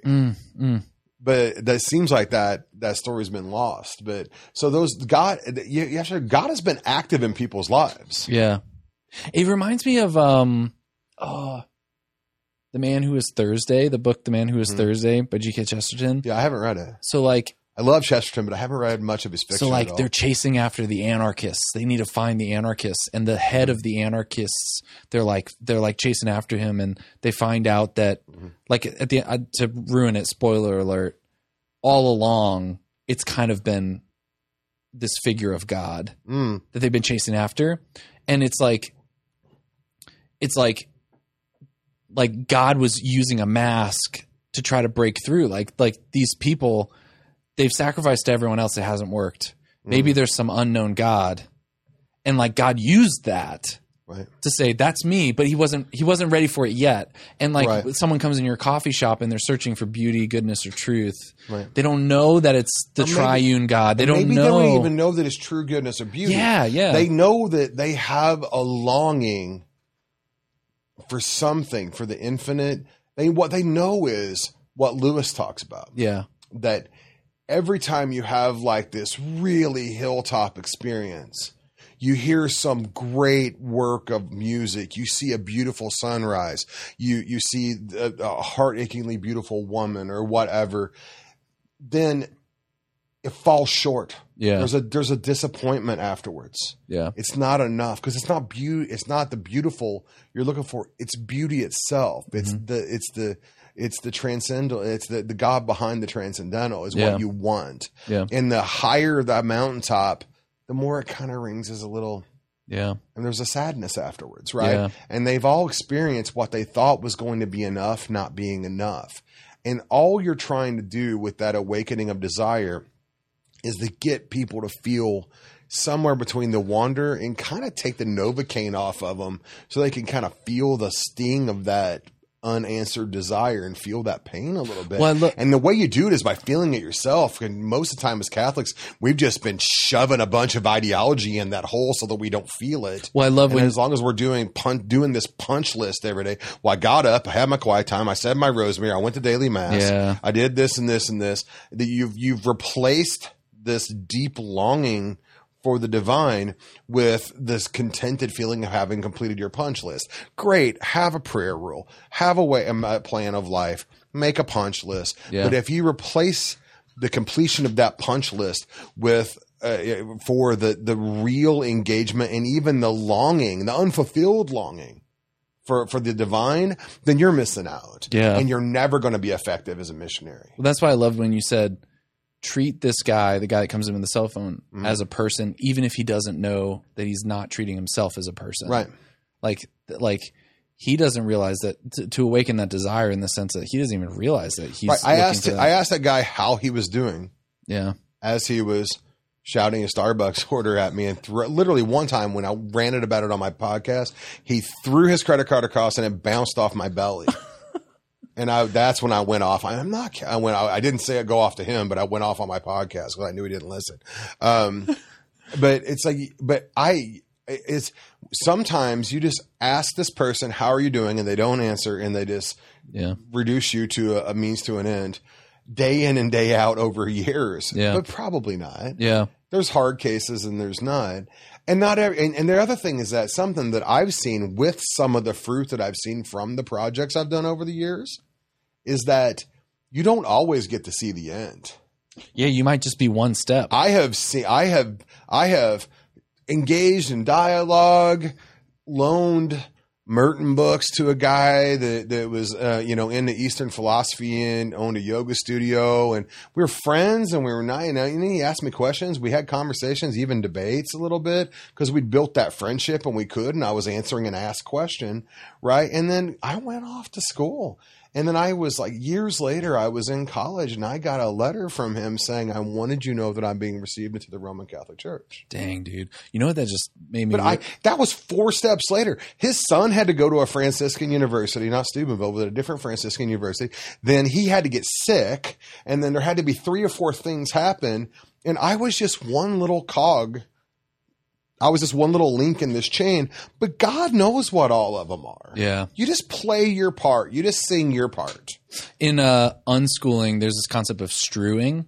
Yeah. Where like you just leave little things. Mm-hmm. You leave like a few notes on like a few notes of music on a piano, or you just leave a few things so that your kids they come across something and then great. they're just like, what is it? And they just kind of get into it, And I just decided that like, if I ever do a space like that, like the free library, like take one, leave one or whatever, like this idea of like, if you just have books and you kind of curate those books, you don't make them all just Catholic apologetics books, but you have like the great books and just like these books that evoke desire, the books I'm not saying you can't do anything programmatic and you can't do, but instead of like, hey, we're going to have Alpha in the coffee house on Thursday nights this semester, we're going to be discussing Brothers Karamazov. Yeah. On the first, you prepare the first chapter for the first meeting. It's a seminar style. Yeah. Here's a little video you can watch about how the Socratic Maieutic works, so you can understand how discussion method class works. Please prepare please prepare the first chapter, and we're meeting it from 7 to 9 on Thursdays around this big table. Yeah. I mean, that if you get people who are carefully reading and discussing Dostoevsky, they will talk about the things that matter. They will talk about the deepest things of life. Yeah, yeah.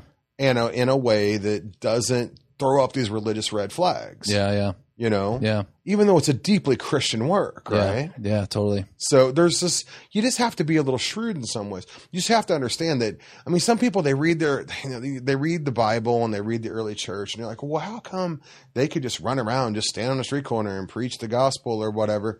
Okay, great. Do that. But you're not going to, in our modern world, the Christianity was weird, but it was new.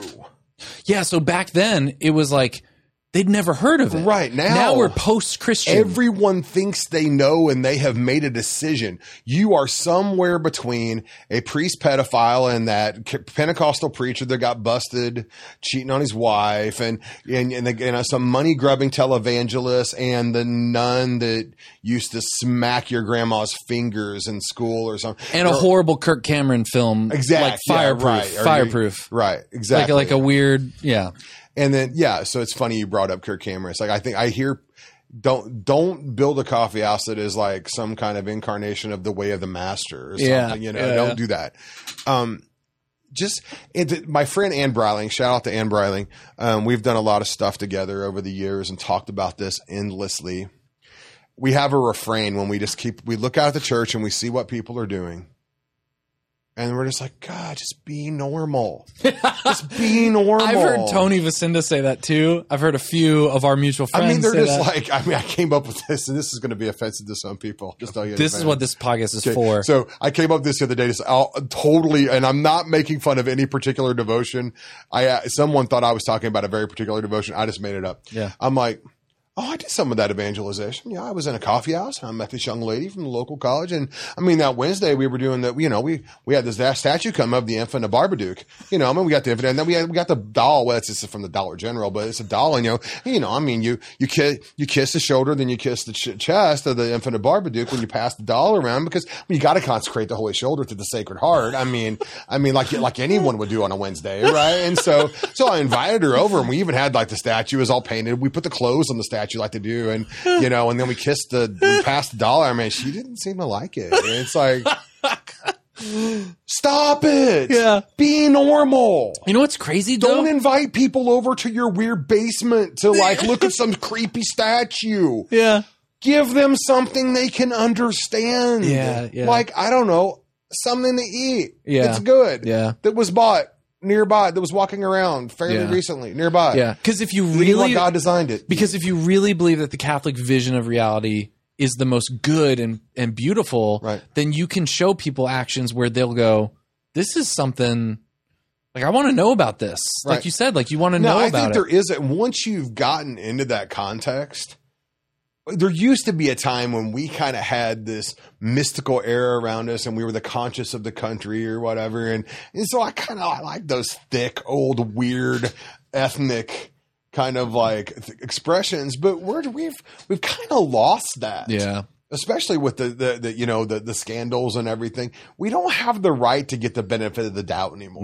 No. We have to earn that right back. And the way you do that is by being normal. Yeah. You just have to tell them, I'm not trying. You have to show them, I am not trying to sell you spiritual Amway. Yeah. And just be normal. It's like the kind of this movement of like, I'm not a Catholic musician. I'm a musician that happens to be Catholic. Yeah. It's kind of like what you're saying. Yeah. Oh yeah, I could talk to you for hours. No, I'm fine. I'm good. That's fine. We had I put out a call for questions, and I told him you were coming on the podcast, and I had a few questions come in. Sam Ford asked, how is, oh, here we go. Whoa, gosh. Whoa, a lot more questions. How is COVID shaping the future of mom and pop businesses? How do you think, give me your 30-second take on. I think that people will emerge from this hungry for community. Yeah. And, there's a story in the Old Testament. I can't remember which prophet it is, but there's been this huge drought, right? And he says, water's going to come, not rain. It is water's going to come. So dig. And some people dug a spoonful, some people dug a swimming pool, but whatever they dug, the water came and it got filled. So I would challenge people I think people are going to emerge from this. This virus is going to lift. It may not go back to normal, but people are going to emerge and they're going to be hungry for community. What are you building to catch them? A lot of people's shops have closed. So they're going to get back out of the house and their favorite shop might not even be open anymore. There's going to be a bunch of people looking for a new home. Yeah. I think now that a new third location. Yeah. Third place. Yeah. Yeah. So I think that there may end up being, I think there's going to be a dismantling of education, a movement towards the digital and more distributed education, but they're going to need that in-person connection and community that they're missing out from not going off to campuses. And I think that we as a church have a history of building new community forms. The hospital, the orphanage, the university, all these things that are forms that are remnants of the engagement between the Christian vision of reality and the culture. Yeah. And so I think that it's time for us to build some new forms of community to address the moment. Preach. Okay. Crazy Fiona. Do you know Fiona? What's her last name? Shoot, I forget. I'm trying to click her. What's Fiona's last name? Look up her last name. I can picture her. What's Fiona's last name? She said, when will we ever get to work together? I think you know her. Is it Fiona Kusno? Kusno, yeah. Oh, I hope so. I love Fiona. I've never even met Fiona, but she's just a big fan. I'm a fan. I'm a fan too. So, okay. Call me Fiona. Let's talk about something. I'm free to move around. I'm free to move around the country again and do some stuff. My exile of being caregiver is over and I've got a million things up my sleeve. So, let's do something beautiful. Heostwald says, how do you balance focusing on clients who come to support the mission versus for the product? I'm not sure I really understand the question, so feel free to interpret that. I would rather have people who are customers to support the product than the mission. The people who support the mission are the people that are behind the counter and the ones that are our donors. Okay. And it's there's a saying that I throw out every once in a while, and a couple of priests that I know have quoted this all the times. They say that, so why do you like putting like pictures up in the cafe? I'm like, I want my saints behind the counter, not on the wall. Dang. Clip that. Clip that quote. So I think that I want them to come and I want them to be a part of it. Yeah. But I want them to understand what we're doing.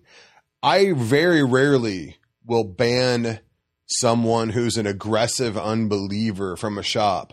I have been known to ban people that are addicted to doing apologetics with my customers. Yeah. Yeah, dude. One of the first Discover Christ I did, one of my guests went down with the Mormons in the middle, like shouted it out as if like we were all for that. Dude. I was like, I had to talk to him afterwards, like, dude, not the place. Not the place. We're trying to invite Mormons. Like, Catholics, not the place to do that. Weird. They're just, everyone's got, we could do an entire different podcast on, is battle the best metaphor for the religious life in society? We should do a whole nother podcast, like a whole segment where you just come on and we look at the camera and we go, "Hey, Catholics, what the hell?" Right.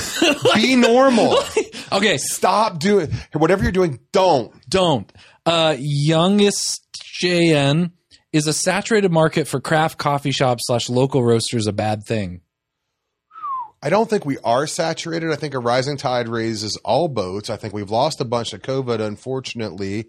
And I think that when you have someone like JAB Holdings that owns Pete's buying up Stumptown and Intelligentsia, they've got the best analysts in the world working for them, and they must see a long future for craft coffee or they wouldn't be investing in it. Truth. They're not building Pete's much anymore, but they are building new Intelligentsia and Stumptown locations. Yeah. So transparency, quality, craft is not going anywhere. This is the future of the coffee industry, and I don't see a great movement towards people getting more sleep happening anytime soon. So people are going to need coffee. But what's cool is like the benefit of going national is you get this big investment. There's bigger, I don't know, profit, but the benefit of going local. And I've talked to people that work at parishes before, where when one of my friends is thinking about starting a podcast for their parish or content for their parish, I'm like, look, man, we're saturated with Catholic content. We have drone footage of Father Dave Pavanka walking through the desert with the Wild Goose series. Like, you can't compete with that. But what Father Dave or Father Mike or Scott Hahn can't compete with is you talking about your local city, talking about what it's like being a Catholic church and being a DRE in your local, talking about your local coffee shop, talking about like no one can compete with that hyper localness of your parish. So it's only Adrian, and we kind of talked about this, or you referenced this. He says, why coffee shops? Would it work with an ice cream parlor? I think it could work with an ice cream parlor. I don't know. Or Tony Vicinda, a board game shop, right? I think that Tony, it would work anything with Tony did it. Yeah. I'm a giant fan of Tony. Is that a play on words? You're a giant fan of Tony? Are you making fun of him? Is that a fat joke? I'm offended for Tony. I'm a man of substance. That's our word. Okay. That's, I can say what I want. Okay. Tony and I are brothers in substance. It's you little skinny people that don't get to say anything. I know. I'm about working on it, man. I'm working. Eat something, man. I want to feed you. I think that it could work.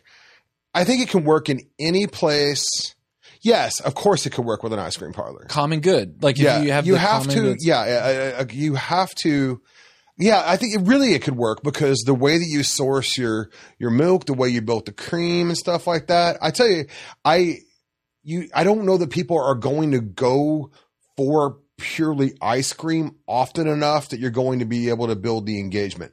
Now, could you do a traditional espresso bar with panini and gelato, and a lot of people are coming in for gelato? Yeah. You could do, I mean, if it was a heavily neighborhood shop, like, I don't know, like Sweet Action in Denver on South Broadway there, we were there a couple days a week, and you're tasting things and talking.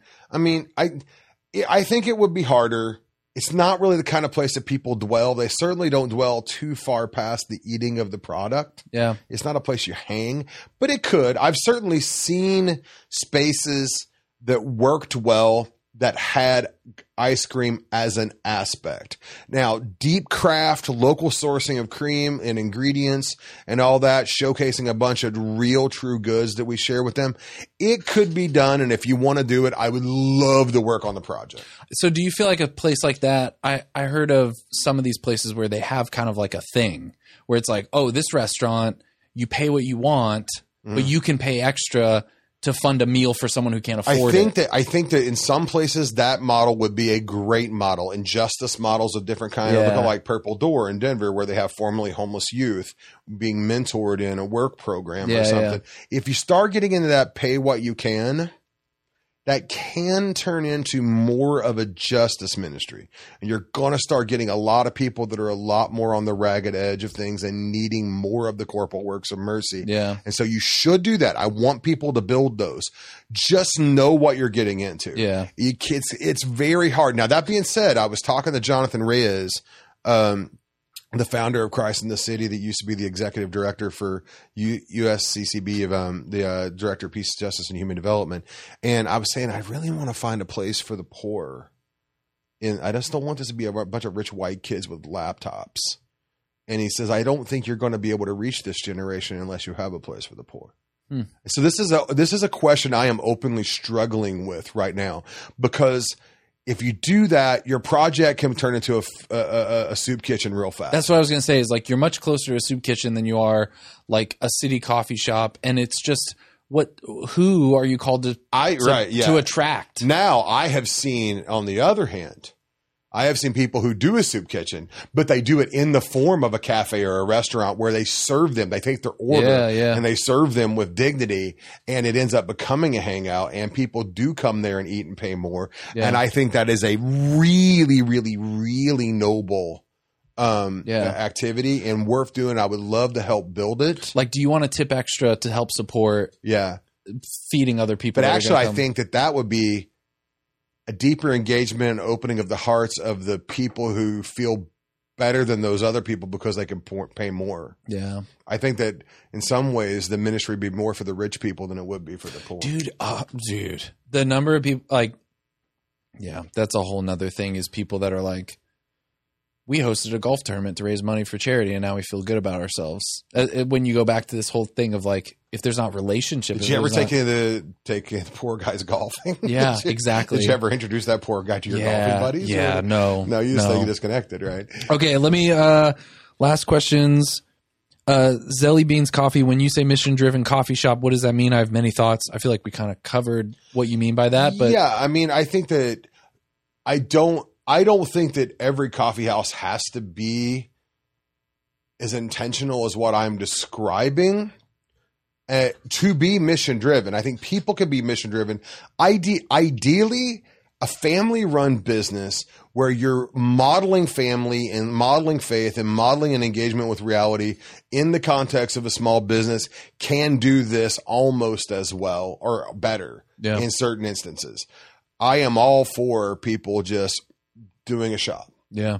I am proposing a certain kind of model that I think can fit some context in some places and do some things that they can't do. Yeah. Yeah. And I think, but ultimately it comes down to the intention in the heart of the founder and how he feels when he's pulling shots for the people across the bar. Yeah. That brings us into Kyle Hyman. Do you know Kyle Hyman? I know of him, yeah. He asks, we're Facebook friends, yeah. Yeah. He asks, what's the minimum setup and expense for coffee equipment, or could you just have a pour over? You could do, I'm building a model that I call the box, which is just the barest minimum that you would need. And then I built a concept called the brew box, which is just a pour over bar. Yeah. You could do it with just pour overs, but it would be hard. It would be more like a pop up on a college campus or something. We built one of those just with some tables and stuff at Emporia State University for the Diddy Center there.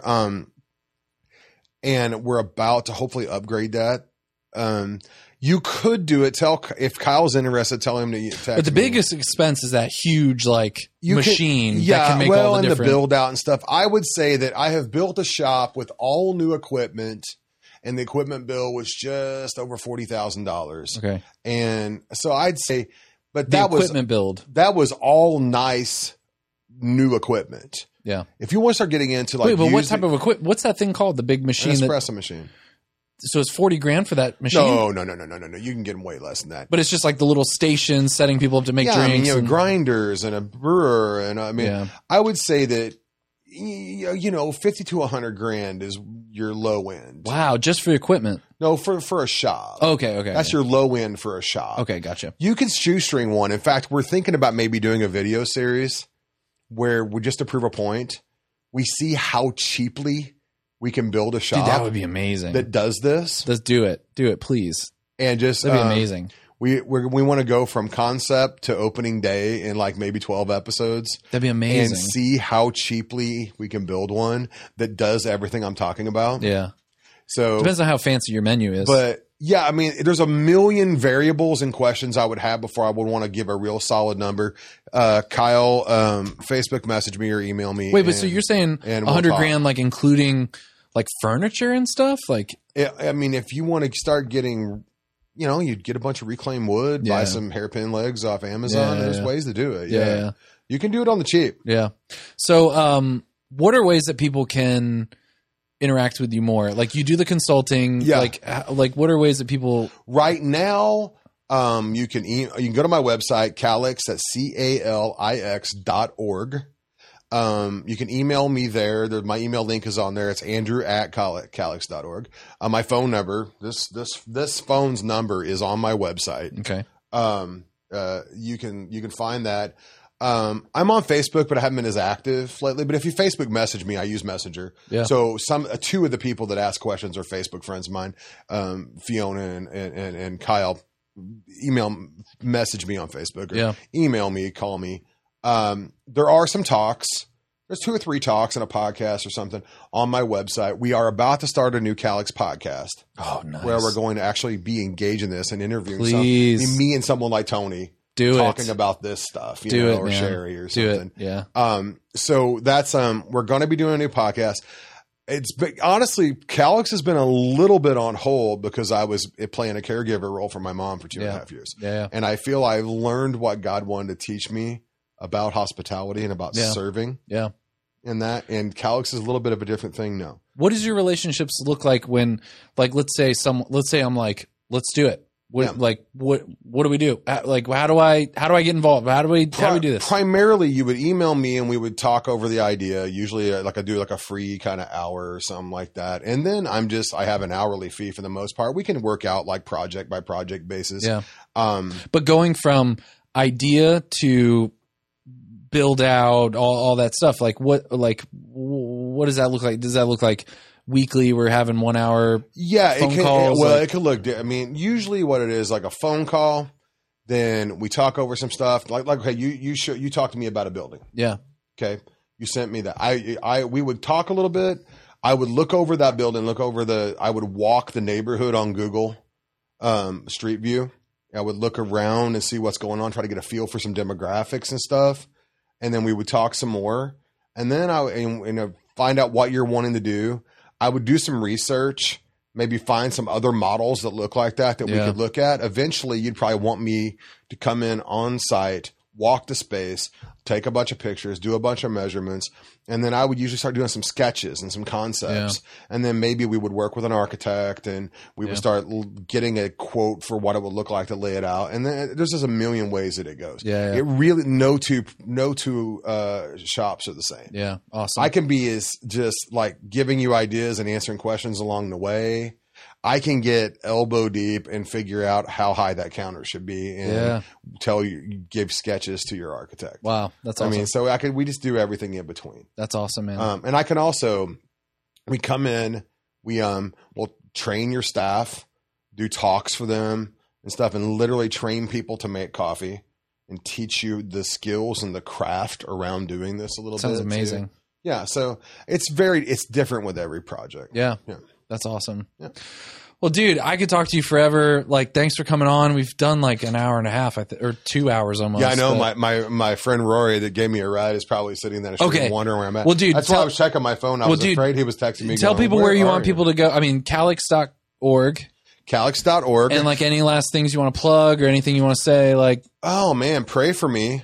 And if you have ideas, throw them at me. If you know of any projects that are worth looking at. Like you mentioned Life in Deep Ellum. I went and looked at Life at Deep Ellum yesterday and kind of saw how that was laid out with a gallery and a venue space and all that. And it doesn't have to be Catholic projects. Yeah. One of my favorite projects that I've really looked at closely, I was staying at a hotel and next door there was a Marxist collective. Somebody must have had some money because there's a really nice lot of real estate in the middle of Manhattan. Dude, what I would love for you to do, and Tony would, because Tony had the Threshold podcast or whatever. Yeah, for sure. I would love for you or you and Tony to just interview and riff with people that have something more than just for-profit model. Mm-hmm, mm-hmm. So whether it's faith-based or whatever, just like... So you're trying to get me to team up with Tony? Yes, for sure. I think Tony and I should start a podcast and call it Men of Substance. Okay, for sure. Tony, are you watching? But I would love to hear you talk with a lot of these people I'm finding where it's like it's not just a co-work space or a coffee shop. There's something a little extra. And that's what we're trying. Interviewing them. That's what we're trying to do with the Cowboys podcast. Man, dude, that would be great. And we're also wanting to go outside of the church and talk to someone like, I've got my eye set on Danny Meyer, the founder of Shake Shack. He wrote a book called Setting the Table. Yeah. And I really want to talk to him about hospitality. Dude, we need that. I quote him all the time because he says, hospitality is that blurring of the line between going out and coming home. Dude, that's great. So I want to talk to him about, because he understands hospitality better than I do, better than almost anyone I know. Yeah. I don't care if he's trying to sell burgers or high-end barbecue. Yeah. I want to know what he knows about hospitality. Do you know about this book, Hospitality Comes with a House Key? I've heard about it. I think Sherry's talked about it. Yeah. Dude, I bought it. I was trying to get her on the podcast because I wanted to talk to her about. Anyways, okay, we need to end. We need to wrap this up. Do we have an outro? We haven't figured out an outro. Okay, go to patreon.com/the show. Patreon used to support the show, but now patreon.com/the show supports the studio and all the stuff we're trying to do here. So we have some exciting things. I can't say all of them, but we have some really big, I don't know when this podcast is going to come out. Some big, exciting things, announcements and things going on. So if you go to patreon.com/the show, you're helping support all this stuff that we're trying to do here at the studio, and you're helping buy Kyle, Keystone Light. And that's what really the Lord wants Kyle Lord, to buy be. him a good beer, man. Well, we're not that fancy yet. We're not fancy that. Yeah, we're not that fancy yet. Kyle, thanks for coming on the show. What we'll do is we'll end the show by you just talking to you look to this camera here, and just whatever you want your grandchildren to know. I'll just get up and leave, but you just end the show that way. And when you say done, Kyle will cut it. I am so sorry that you don't exist. Sorry that I got really busy with the intellectual life, and I was just so selfish and just quite honestly a train wreck of a human being. And I just never got far enough outside myself to find a wife and to make your parents. So you don't exist, and I'm sorry about that. But if someone sees this and proves me wrong and, volunteers to help with the project, then maybe you will exist, and you should have gratitude for your grandma then, because I've been looking for her for a very long time. Done.